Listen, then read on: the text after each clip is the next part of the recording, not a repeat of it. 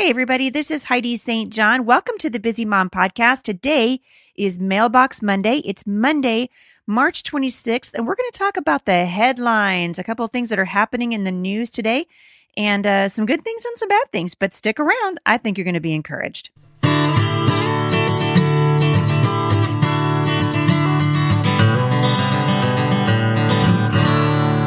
All right, so first of all, I want to say thank you to everybody who came out to Rogers, Arkansas to teach them diligently.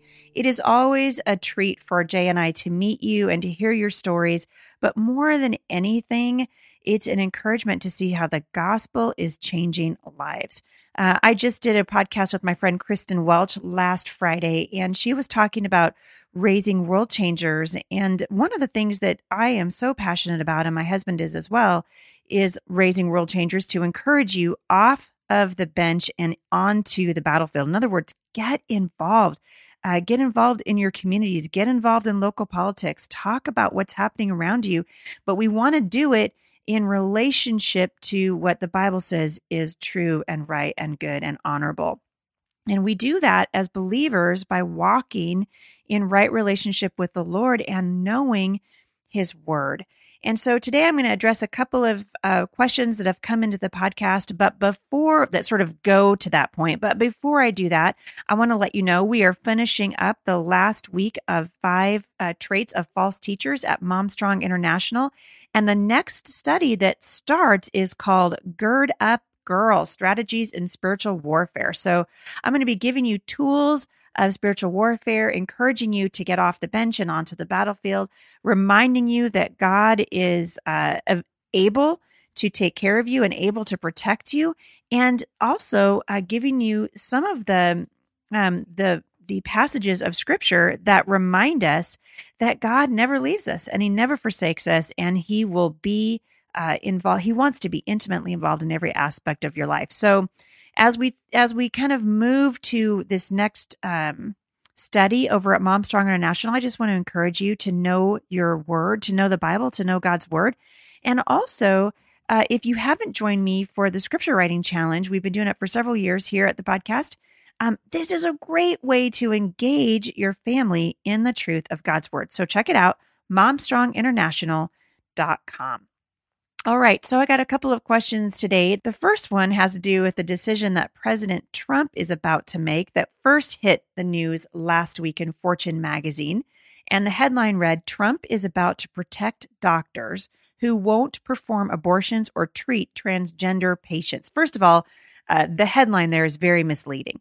So it says that he wants to protect doctors who won't treat transgender patients. He's not talking about if a transgendered person walked into the emergency room with a broken arm or a ruptured appendix or wanted to get a flu shot. He's not saying that we can't treat those people. He's saying that a physician should have the opportunity to disengage from the active treatment of transition from male to female or female to male. If the physician believes that practice is A, immoral, or B, harmful to the patient, he should be able to disengage. Can we disengage from treating somebody for a broken arm? No, there is no conscientious objection for something like that. So that's not what we're talking about here. So Fortune magazine, shout out to you, my friends. That was a sort of a clickbait title, a clickbait, for you guys to be able to make a point without actually making a point. So it's misleading to say that Trump is trying to protect doctors that just simply don't want to treat a transgender patient. That's actually not, if you read it, that's not what he's saying at all.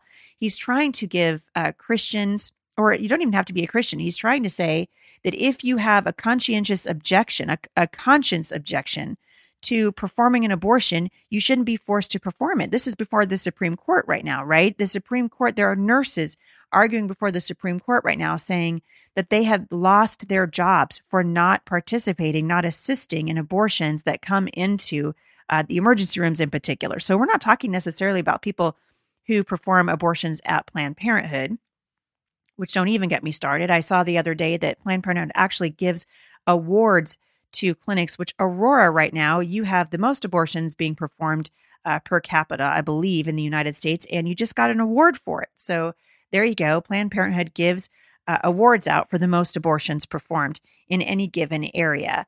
But I digress. So I want to talk a little bit about this because I was actually really proud of President Trump for doing this. He's standing up to the hard progressive left and talking about the importance of doctors, especially physicians, nurses, anyone in the healthcare industry should not be forced to engage in a practice that they believe to be morally wrong. So a person should never be forced to provide a service that goes against their conscience. And so I say, good for President Trump for ensuring that Americans are still able to follow their conscience. So I wrote about this a little bit. I was pleased it was from Fortune magazine because typically Fortune magazine doesn't have the stigma, I guess, if you will, that MSNBC does for being liberal, or Fox typically has for people saying that they lean more conservative. Fortune magazine is just Fortune magazine. However, after this particular headline, I would say they're probably liberal. I'm just guessing. So anyway, I went on to talk about this, and it is amazing to me. The comments that I got, I don't know why I'm amazed, but one of the first people who commented said, "Wow, this is discrimination at its finest. What happened to all people being treated as equals?" And then she went on to mock President Trump, which seems to be a hallmark of the progressive movement in this country, is mocking a president. Listen, I just want to say I disagreed with about 90% of the decisions that President Obama made, and you're not going to see me calling him names, saying he's a disgrace, cursing at him, making memes with his face with the swastika on it. This is so disrespectful. And if you are a parent and you are teaching your children to do that, this is a large part of the reason why we're having trouble having discussions in this country right now. So I replied to this woman on my page, and I let her know this is not discrimination. It's the ability to be discerning.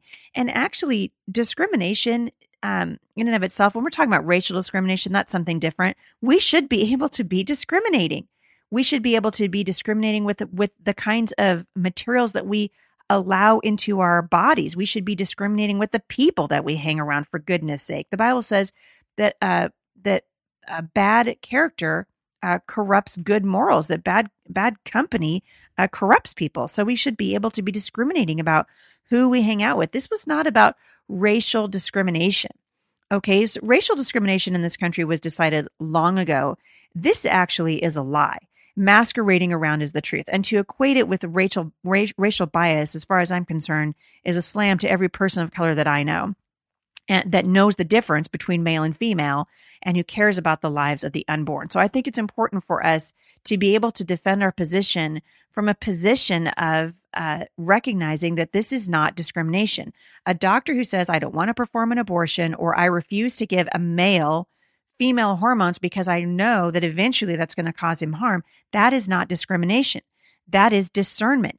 And if you don't want to kill an unborn baby, you shouldn't be forced to do so. If you don't want to help someone, assist someone continuing in a delusion so that they believe they can change their DNA, you shouldn't be forced to do so. This has nothing to do with discrimination. And so I, for one, am weary of that argument, because I don't think that very many people today understand what discrimination truly is.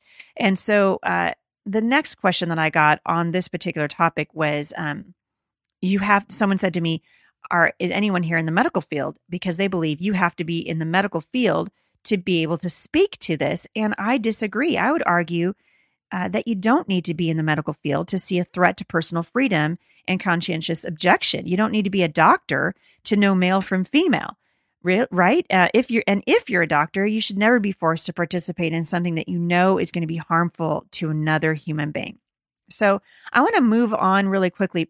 To me, the abortion issue, and we're going to talk about this more in just a minute, because it was another question I got here at Mailbox Monday.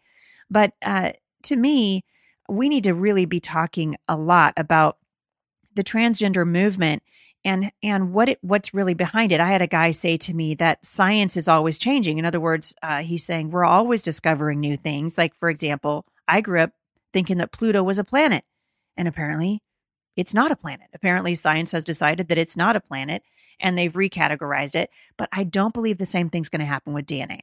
I don't think that the same thing happens with gender. And so just because science is changing doesn't mean that gender changes with it, right? So this is a person saying that we need to really rely on science. Well, science is telling us that your unborn baby is just a clump of tissue. Science, some of the science is saying that male can be changed to female, even though every doctor that I've ever talked to on this issue says you can certainly change the outward appearance of a person, and a transgender person could go in and have their, unfortunately, they can mutilate their bodies and take off the parts that make them male and female, but the inward part of you, the DNA says that you are still the same. So when a person goes in for surgery, the doctor who's operating on that person wants to know, they're not concerned with your outer appearance. They want to know, are you male or female? What does your DNA say?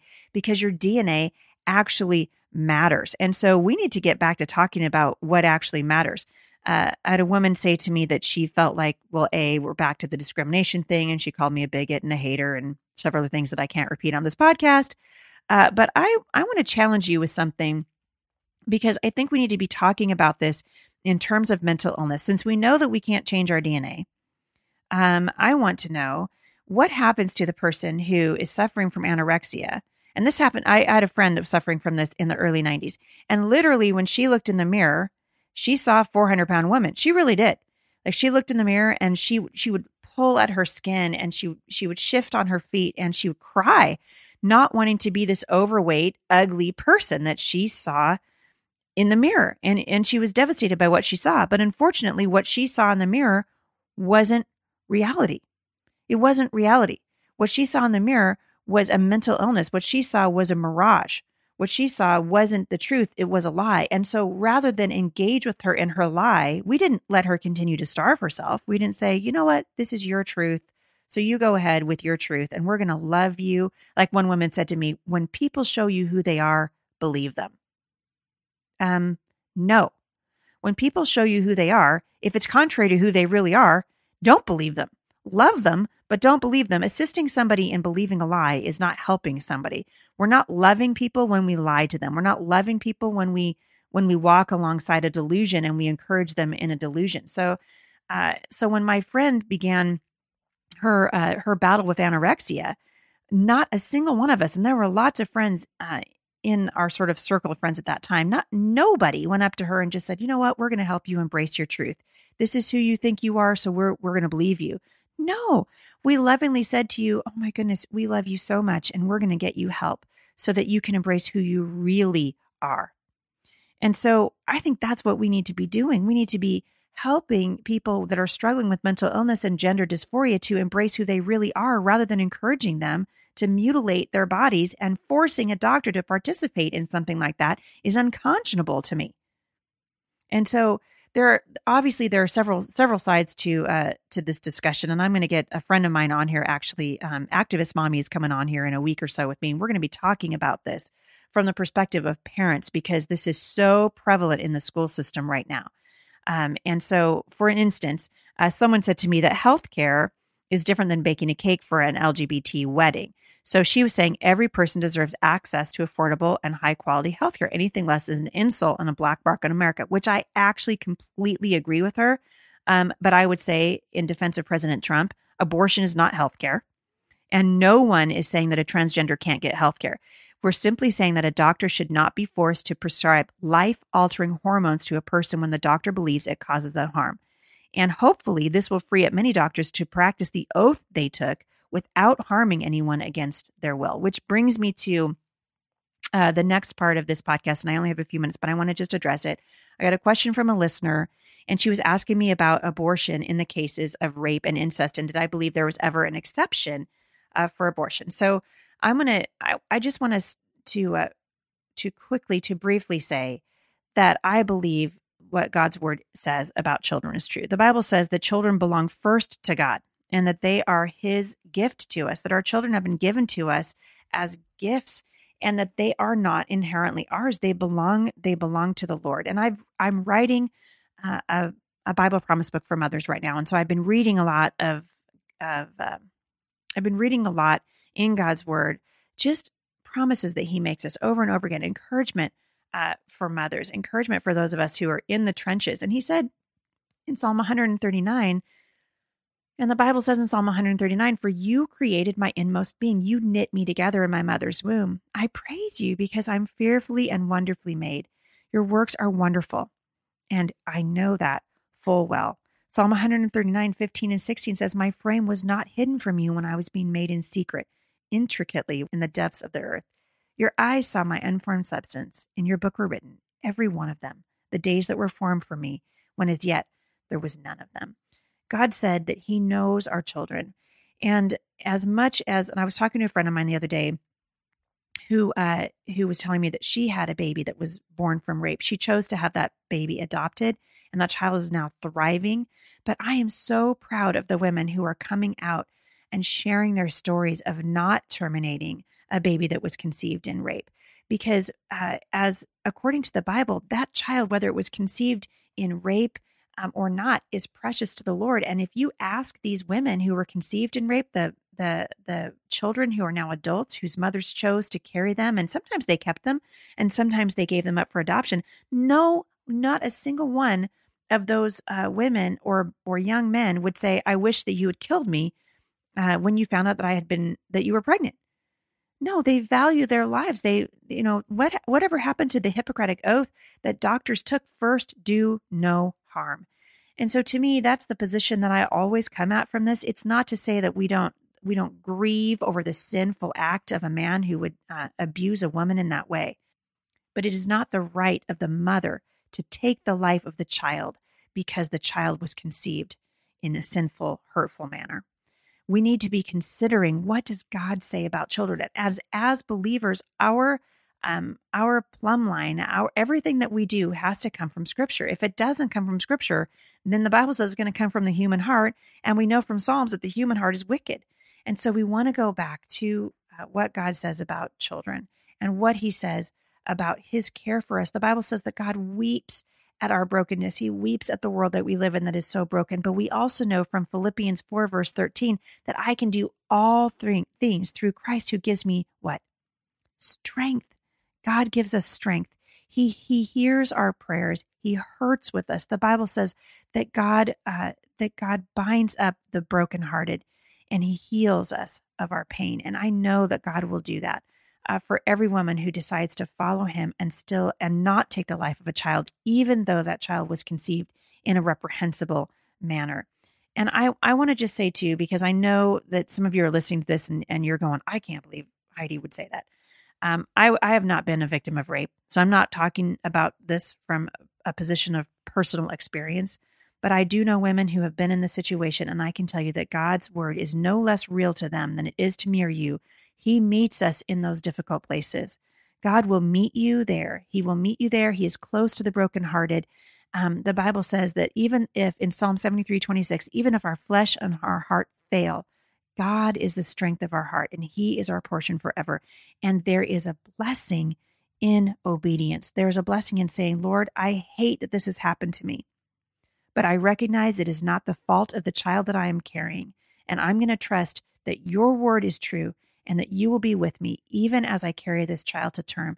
And God will give you blessing. It's amazing, the indwelling power of the Holy Spirit when we make ourselves available to listening to God's voice in our lives, in every aspect of our lives, even in the difficult places. So reading God's word opens our eyes to God's heart. And when we do that, something amazing happens. We begin to notice how different our lives are when we are not in the word and when we don't understand God's heart for people.